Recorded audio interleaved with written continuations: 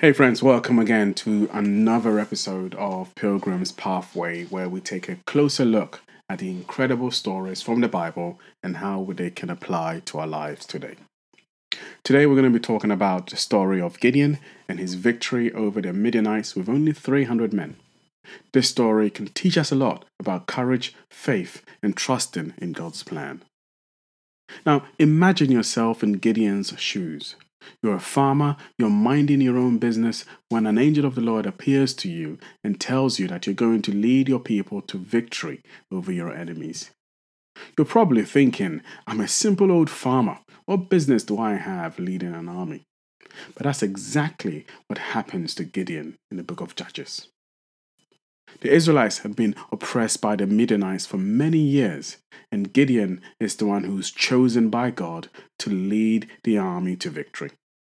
But Gideon is understandably skeptical, and so he asks for a sign to confirm that this is truly God's will. And with Gideon testing God's patience, he is granted several signs, and finally he is convinced by them. Now, to ensure that the victory was truly from God, God began to downsize Gideon's army from 32,000 to just 10,000, which was already still too many, and so there was a further reduction to just 300 men.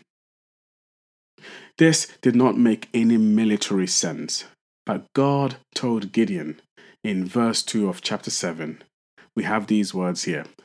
The people with you are too many for me to give the Midianites into your hand, lest Israel boast over me, saying, my own hand has saved me.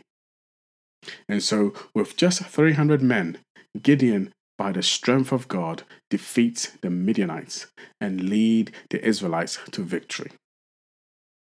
So, what kind of application can we learn from this story? Well, firstly, there is courage. Gideon was faced with a daunting task, but he stepped up and did what was asked of him. Now, we too can be courageous and step out of our comfort zones when God calls us to do something. Secondly, there is faith. Gideon had the faith that God would be with him, even though he was skeptical at first. We too can have faith in God's plan when things seem impossible. And finally, Gideon's victory came not from his own strength or the size of his army, but from trusting in God's plan and trusting the strength which God alone can supply. We too can trust in God's plans for our lives, knowing that He has a purpose for us.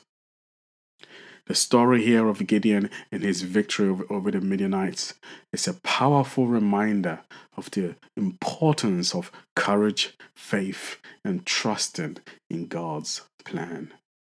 No matter what the challenges we may face, we can have full confidence in God's ability to guide us and bring us to victory. Thank you for listening, and we'll be back again next time for another story from the scriptures. Amen.